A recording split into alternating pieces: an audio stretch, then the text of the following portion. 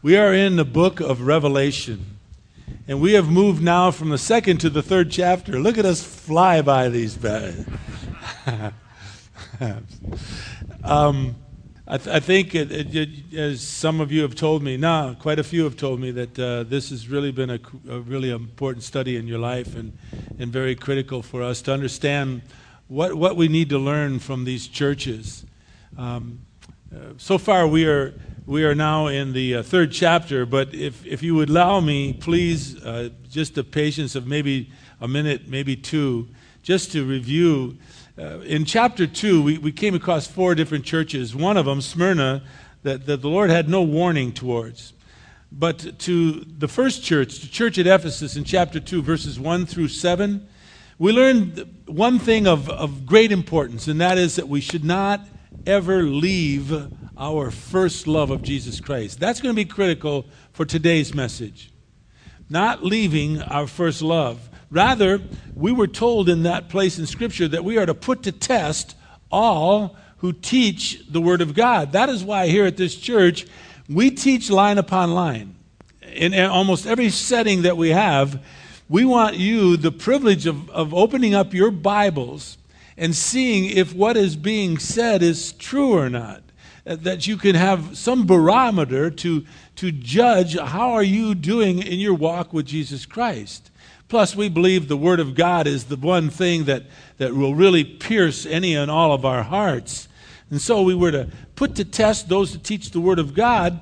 And then in each church, he says there are overcomers.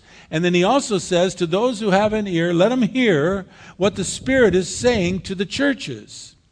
Well, to the overcomer in the church at Ephesus, he says, for those of us who put our faith in Jesus Christ, we shall eat from the tree of life, which is in the paradise of God. Cannot wait. Cannot wait.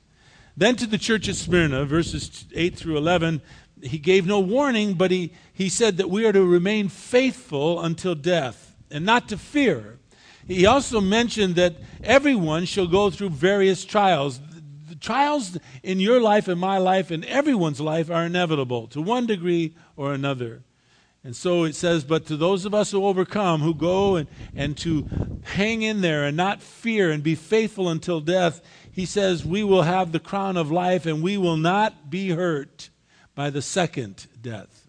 That is the casting into hell. To the third church, the church at Pergamum, in chapter 2, verses 12 through 17, our Lord tells us not to compromise, not to tolerate sin within the church or within our lives. Rather, we are to hold fast, again it says, to the teaching of the Word of God and to repent of all sin and not to allow worldliness to creep into the church. It says to the overcomers to that church, we will receive a stone with a new name written on it that only our Lord knows and we know. It talks of our personal intimacy that we will have with our Savior. It's really beautiful. Then to the fourth church, the church at Thyatira, in chapter 2, verses 18 to 29, the problems within that church grow worse. Jesus warns them again against compromise, against tolerating sin within the church that comes from the outside. And he says that those of us who remain faithful, are to hold fast to the things of God. He says he will give us authority, we will rule with him, but most wonderfully, he tells us that we will receive the morning star, none other than Jesus Christ himself, and he will be with us forever and ever to protect us and guide us throughout eternity. That's just spellbinding to me. Well, today, we come to a church called Sardis. And Sardis, I believe, is worse than the other 3, not counting Smyrna. Sardis is worse because everything around them tells them they're alive. But the Lord looks at them and he says, no, you're spiritually dead. And so we entitled this message, Apathy, Indifference. It leads to death. I would love for you to read with me out of Revelation chapter 3 and listen to the warning. I believe the warning is clear. Our Lord says, wake up. Strengthen the things that remain, he will say. The warning's clear. Be careful, he says, of apathy and indifference towards the Lord, his work, service for him, your life. He desires our whole hearts. Revelation chapter 3, verse 1 through 6. Jesus says, and to the angel of the church at Smyrna write, he who has the 7 spirits of God and the 7 stars says this, I know your deeds. You have a name that you are alive, but you're dead.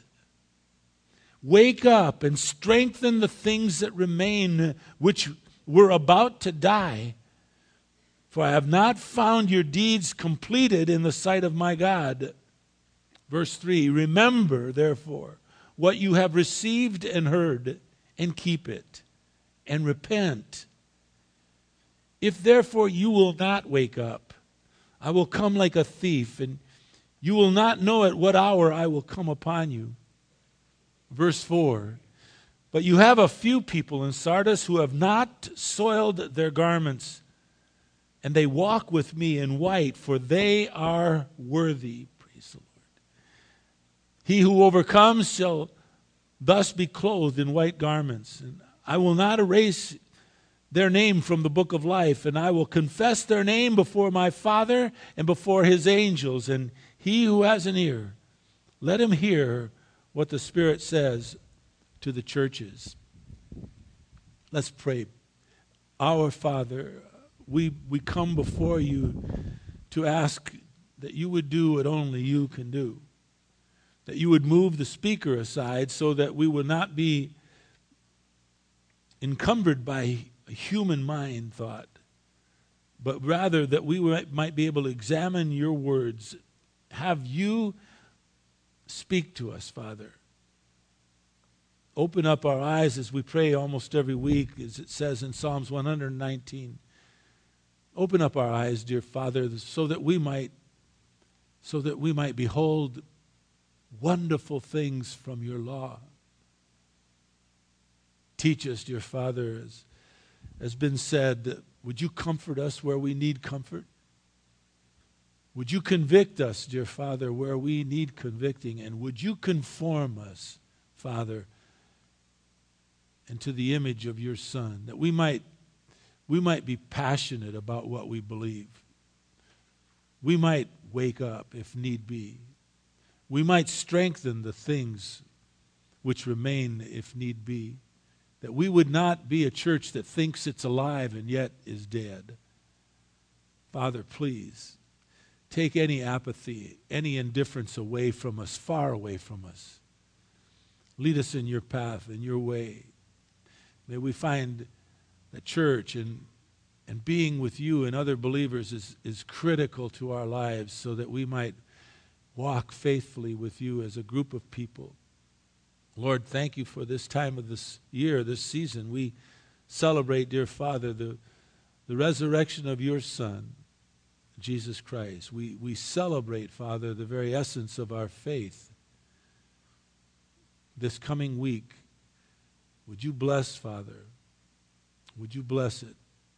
If you bring friends, if you bring relatives, if you bring loved ones, Father, next week, may they have ears to hear. Would you prepare their hearts even now, I pray, Father. And more importantly, would you prepare ours so that we might be a pure vessel, as you mentioned here in this message, that we would be a people who have not soiled our garments, that we would walk with you in white, that we would be of all things, Father, worthy. We pray in Jesus' precious name. Amen. Well, this is some message here. No, not what I'm about to say, what we just read. Please forgive me. I always get a little intimidated by that. The whole idea of how these churches are unfolding before us. We saw in Ephesus that they left their first love. We can't do that. We just can't make that a part of our lives. We've got to consider our Lord as of most importance. If we do, if we place him of most importance, then all the other things that we are trying to put into certain areas and certain brackets within our lives, all of these things will fall into place. First and foremost is to love the Lord our God with all of our hearts, with all of our soul, with all of our strength, with all of our minds. And then in Pergamum, they battled against the world. The world started to infiltrate into the church, and we can't allow that. We can't allow apathy or indifference to come into this place, so that we would allow the world system to dictate to us what God wants. It's important for a church to not allow that to happen, to not be caught up in the whole idea of marketing. Let's market this place. Let's make it popular to come here. No. Let's love the Lord with all of our hearts, and let's let him market this place. He says that if we do that, he will add to our numbers daily people who are being saved. That's the genuine church. And the third church we saw in chapter 2, Thyatira, they not only allowed worldliness to come in, but they tolerated it, and then they compromised. They said, oh, no big deal. Yeah, it is. It's a huge deal. What are the dangers of the church that's dying? What does it look like? Well, one of the commentaries I read that I trust very much, he said one of the danger signs is when you become content to rest on your past laurels. In other words, we're doing all right. Let's keep on keeping on. And let's find other things that we can say to God. Come, God, here's what we want to do. Come bless us.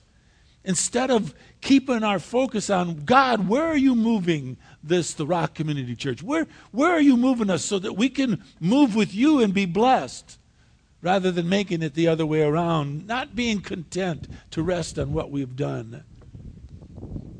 Another danger sign is when we become more concerned with the traditions of religion rather than the spiritual reality. What is God doing? Another danger sign is when we focus on curing social ills rather than changing people's hearts through the preaching of the life-giving gospel message of Jesus Christ, which we will do next week. I'm kind of home alone right now this past week. My wife's up north with the kids, and they're having church in Dan and Cassie's church, and Kay's there, and I know exactly what she's doing. She's taking care of the grandkids. She can't get enough of them, which is a good thing. And I've been home now alone, and so I have nothing to do but just study. That's what I do. And I was wondering, what am I going to preach for Easter? Are we going to have to leave the book of Revelation? More than likely, I thought, and we'll just do a resurrection theme, and we'll try to encourage the people that you're going to bring. We're going to preach the message to more your friends and your family and those people that don't come to church every week. We're going to try with all of our hearts to reach them with the message of Jesus Christ. And I was reading through here in Sardis, and I was reading, and I said in verse 1, I know your deeds. I know you have a name. You're alive, but you're dead. And I'm thinking, alive, dead, alive. Jesus Christ, they thought was dead, but he is alive. And I thought, I'm going to do the message right out of here. And it goes on to say, I'm just talking to you right now, but I'm going on to say, if you're not spoiled your garments, you can walk with him. You can become worthy, and we're going to talk about that next week. And when we bring our friends and we give them the life-giving message of the gospel of Jesus Christ, I promise you, when you bring your loved ones, I won't be rude. I won't, you're going to hell. No. I'm going to give them the life-saving message of Jesus Christ. That's what a church is to do. The danger signs for a church is when it becomes more concerned with material things rather than the spiritual things. When it becomes more concerned with what does men think about us rather than what does the Bible say about us. That's what today's all about. And when it loses its conviction that every word of the Bible is a word that proceeded out of the mouth of our God. And so he went on to write, no matter what a church's attendance might be, no matter how impressive their buildings might be, no matter what their status is within the community, a church is in a danger sign when it denies the only source of its spiritual life, and that's Jesus Christ and the Holy Spirit that lives here amongst us and within us. When we lose those things, then we move towards being dead. Last night I went home and I wasn't really happy with the message insofar as I felt like it just, and I don't know, and I went home and I just opened up my Bible and I started reading and I said, gosh, what can I say? And I came across just a fabulous place. It talks about death and life, and it says it's so real. It was in the story in the book of Luke in the 15th chapter. In fact, Brian, God bless your heart, added these. This wasn't there last night, Luke and Colossians. He added that. In Luke chapter 15, that's the story of the prodigal son, really the father. You know, the son runs off, right? And he wants his wealth right now, and he goes off and he squanders it all, right? And he comes back, and his father sees him coming back, and his father rushes out to greet his son. And he says, this son of mine, in Luke chapter 15, verse 24, my son was dead, he said. But he's come to life again, he said. He was lost, his father said, but now he is found, his father said. Let's celebrate. Later in that chapter, the older son, the older son complaining, we've been here all faithfully for you all this time. You've had no party for me. You've not killed any fatted calf for me. And I've been doing all the work, and this guy comes back and look what we're doing. It reminds me of Peter. Remember when Peter said to the Lord tells him what he's going to do and how he's going to have to die for him, and he says, what about John? Remember? And the Lord says to him, what does it matter to you what I do with John? You follow me. Boy, I like that. Takes our eyes off the other people and puts our eyes right where it ought to be, on ourselves. What are we going to do with our lives, with our God, regardless of others? And so the father looked at his older son and he said, we had, this is in Luke chapter 15, verse 32. He said, we had to celebrate. We had to rejoice. Your brother was dead, and he has now begun to live. He was lost. He's now found. Gosh, that to me is good. That's great stuff right there. Paul says in Colossians chapter 2, verse 13, when you were dead in your transgressions, dead in your sins, God made you alive together with him because he forgave you all your transgressions. That's life. That's passion. And so let's take a look at Sardis. They say, we're alive. We're a thriving, growing church, let's say. Look at our buildings. Look at all that we have. We're alive. And God looks at them and says, yeah, you're spiritually dead. Because at Sardis, they were filled within with sin, unbelief, false teaching. And Sardis, like the fig tree in the parable in Matthew chapter 21, verse 19, they bore leaves all right, but there was absolutely no fruit. You see, spiritual death, in the New Testament, spiritual death always connects itself with one cause, and that is sin. Always. Paul says as much, Ephesians 2:1, you were dead in your transgressions or your trespasses and in your sin. So what about Sardis? They were about 30 miles south of Thyatira. They were the capital of Lydia. Sardis, was built on the top of this mountain, and it had steep slopes. It was almost impregnable. You couldn't get to it. It made this city extremely strong and fortified. They were known for their might, and they were known for their wealth. Their trade was clothes or cloth and dyes, but they also had another trade that Thyatira did not have, and that was they mined gems, beautiful, beautiful jewelry. As a matter of fact, note, when John gets called into heaven itself, look at chapter 4, just probably across the page. You don't have to even turn. Revelation chapter 4. It says in verse 1, after these things. In other words, after we study the churches, now John is transformed into heaven itself. He said, I saw a door standing open in heaven. And then he goes on to talk about it. We'll talk about it in a few weeks when we get there. But the point I wanted to make was in verse 3 of chapter 4. And the one who was sitting on this throne was like a jasper stone and a sardis in appearance. And there was a rainbow around the throne like an emerald in appearance. Well, that sardis stone that is mentioned in chapter 4 and verse 3 was named after the city Sardis and after the beautiful stones and gems that were mined there within that city. And so this once great and powerful city called Sardis was now fading, we learn.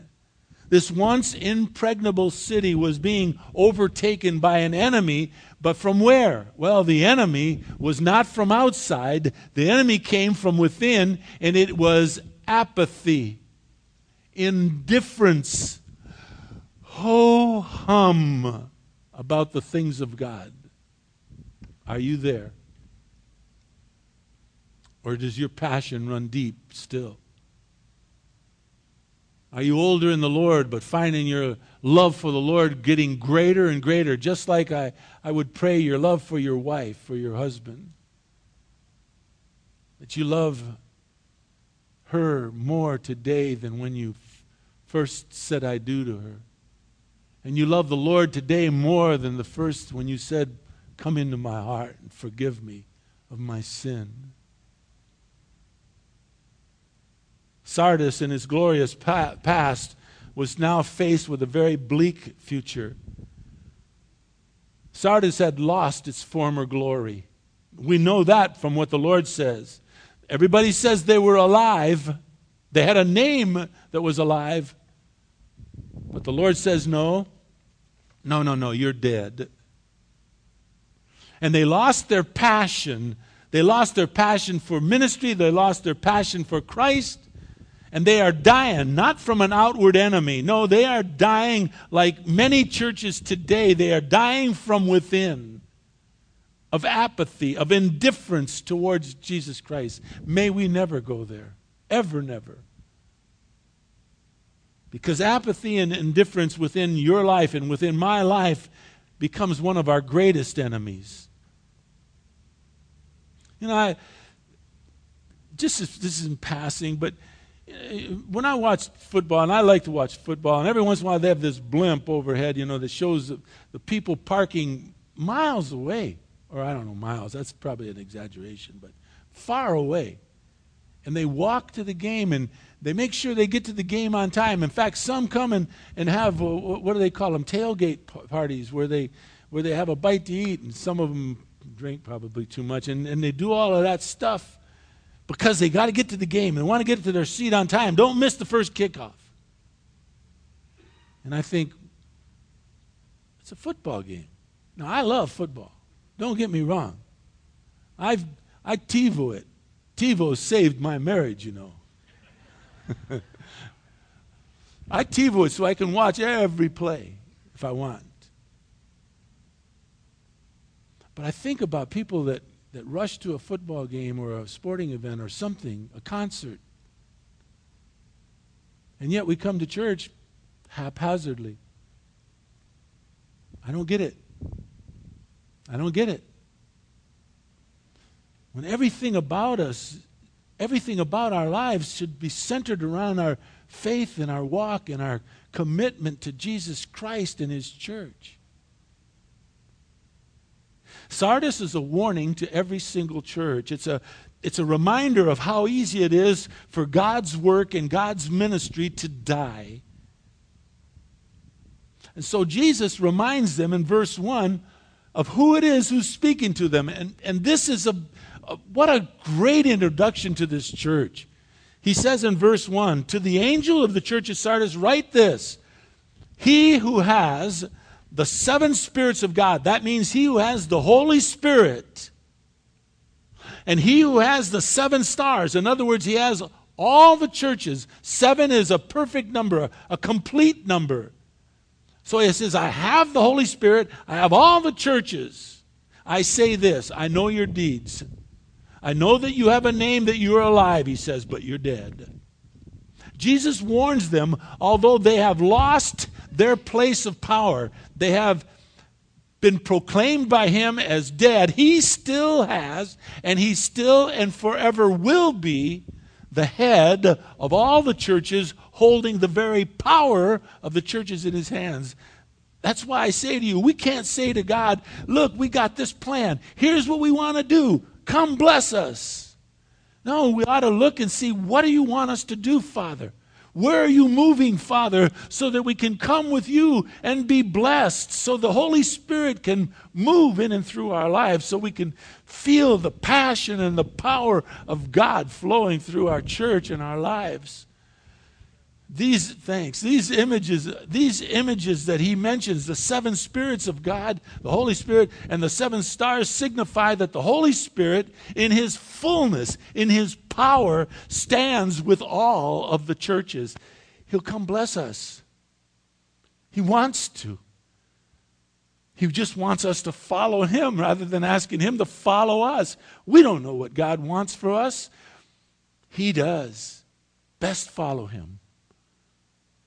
So what Sardis desperately needs was what every church desperately needs, and that is the Holy Spirit of God to give them his power.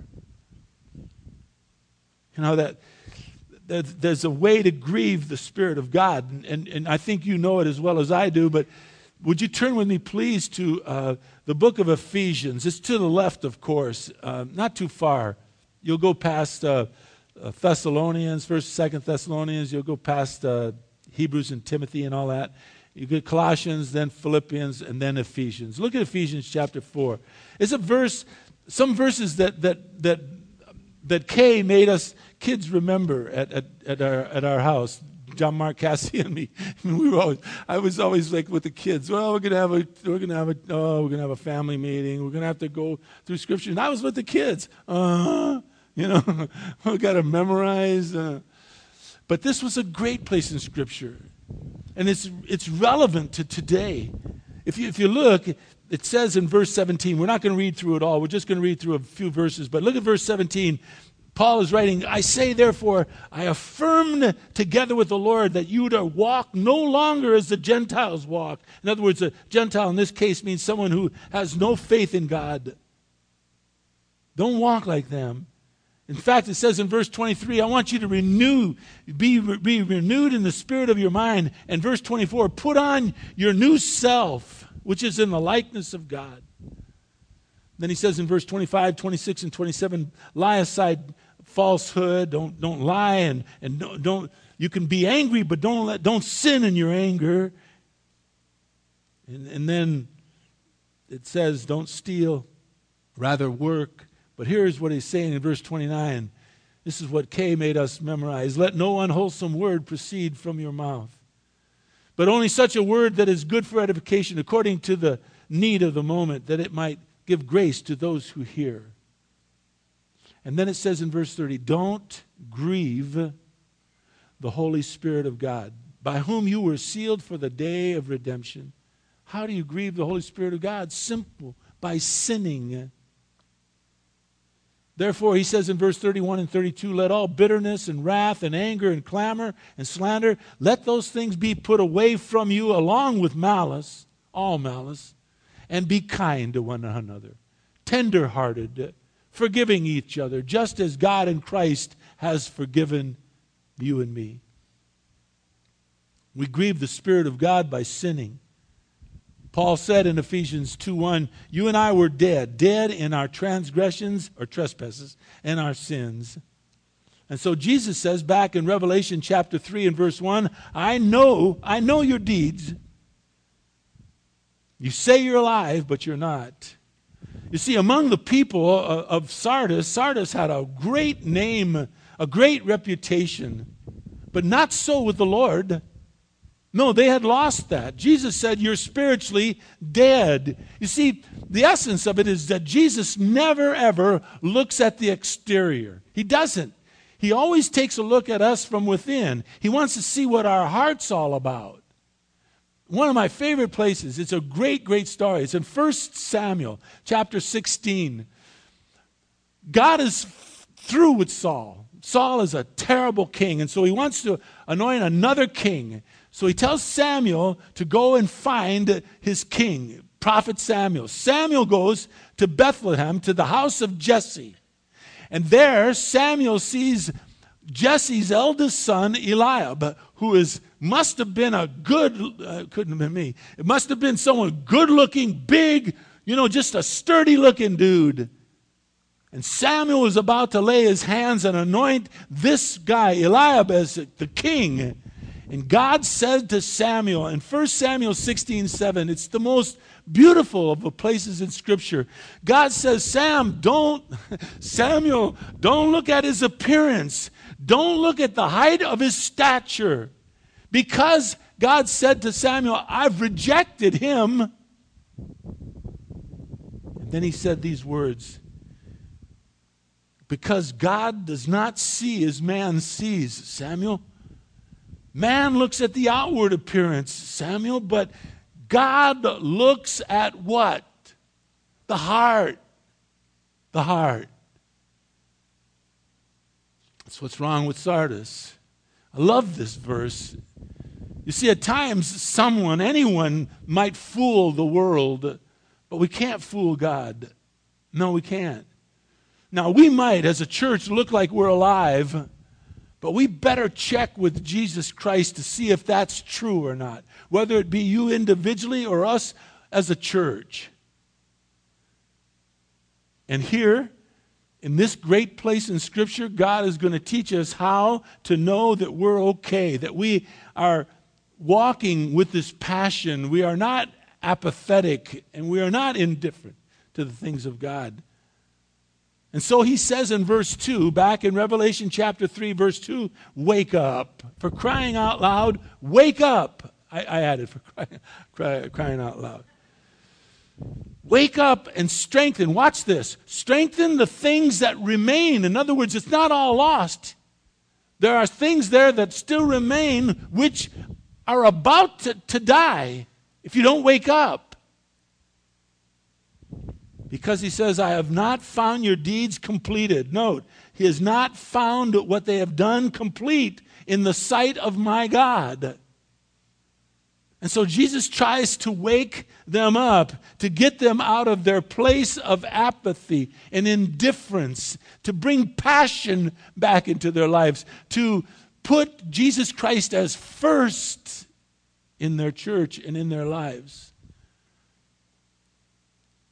He wants to move them to passion towards himself, the church, the things that we do in the church, our ministry.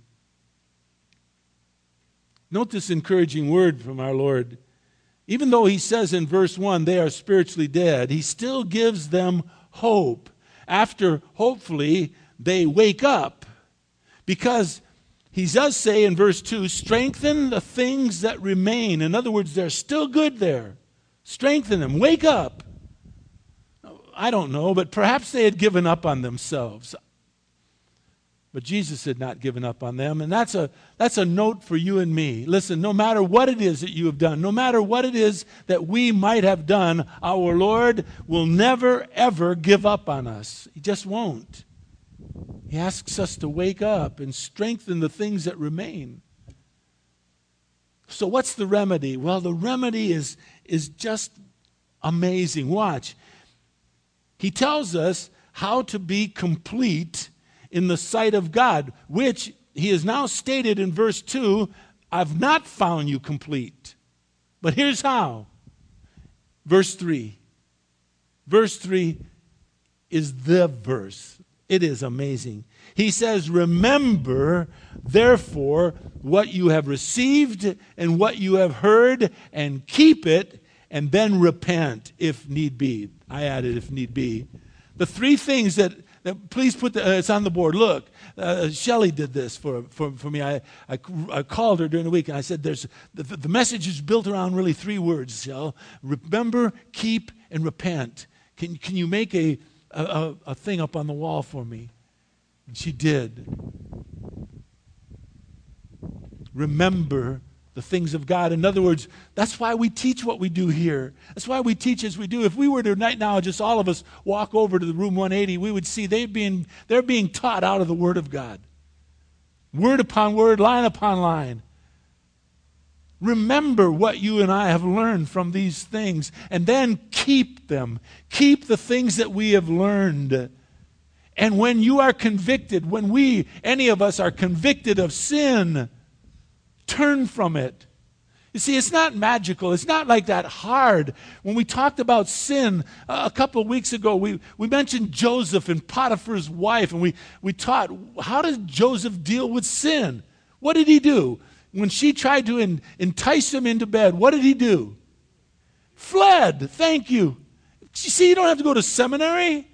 That's it. That's how you deal with sin. You turn from it and you run. You get away from it. You repent of it.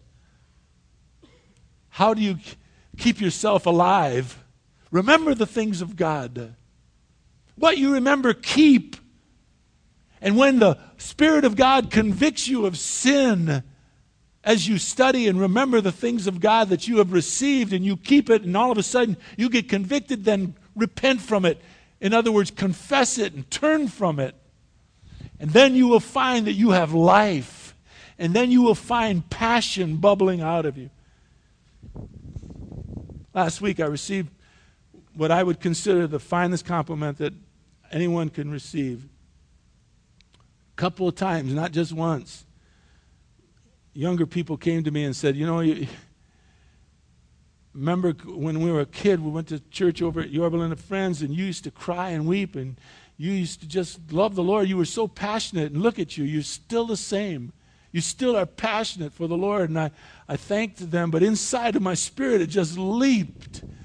I just thanked the Lord that the passion still runs deep in my heart to be a man of God and to preach the Word of God and to try to get you to follow after what God is speaking to your heart, not mine. That's why I beg of the Lord to move me out of the way so that you can see what He's saying to your heart, not what I might be saying.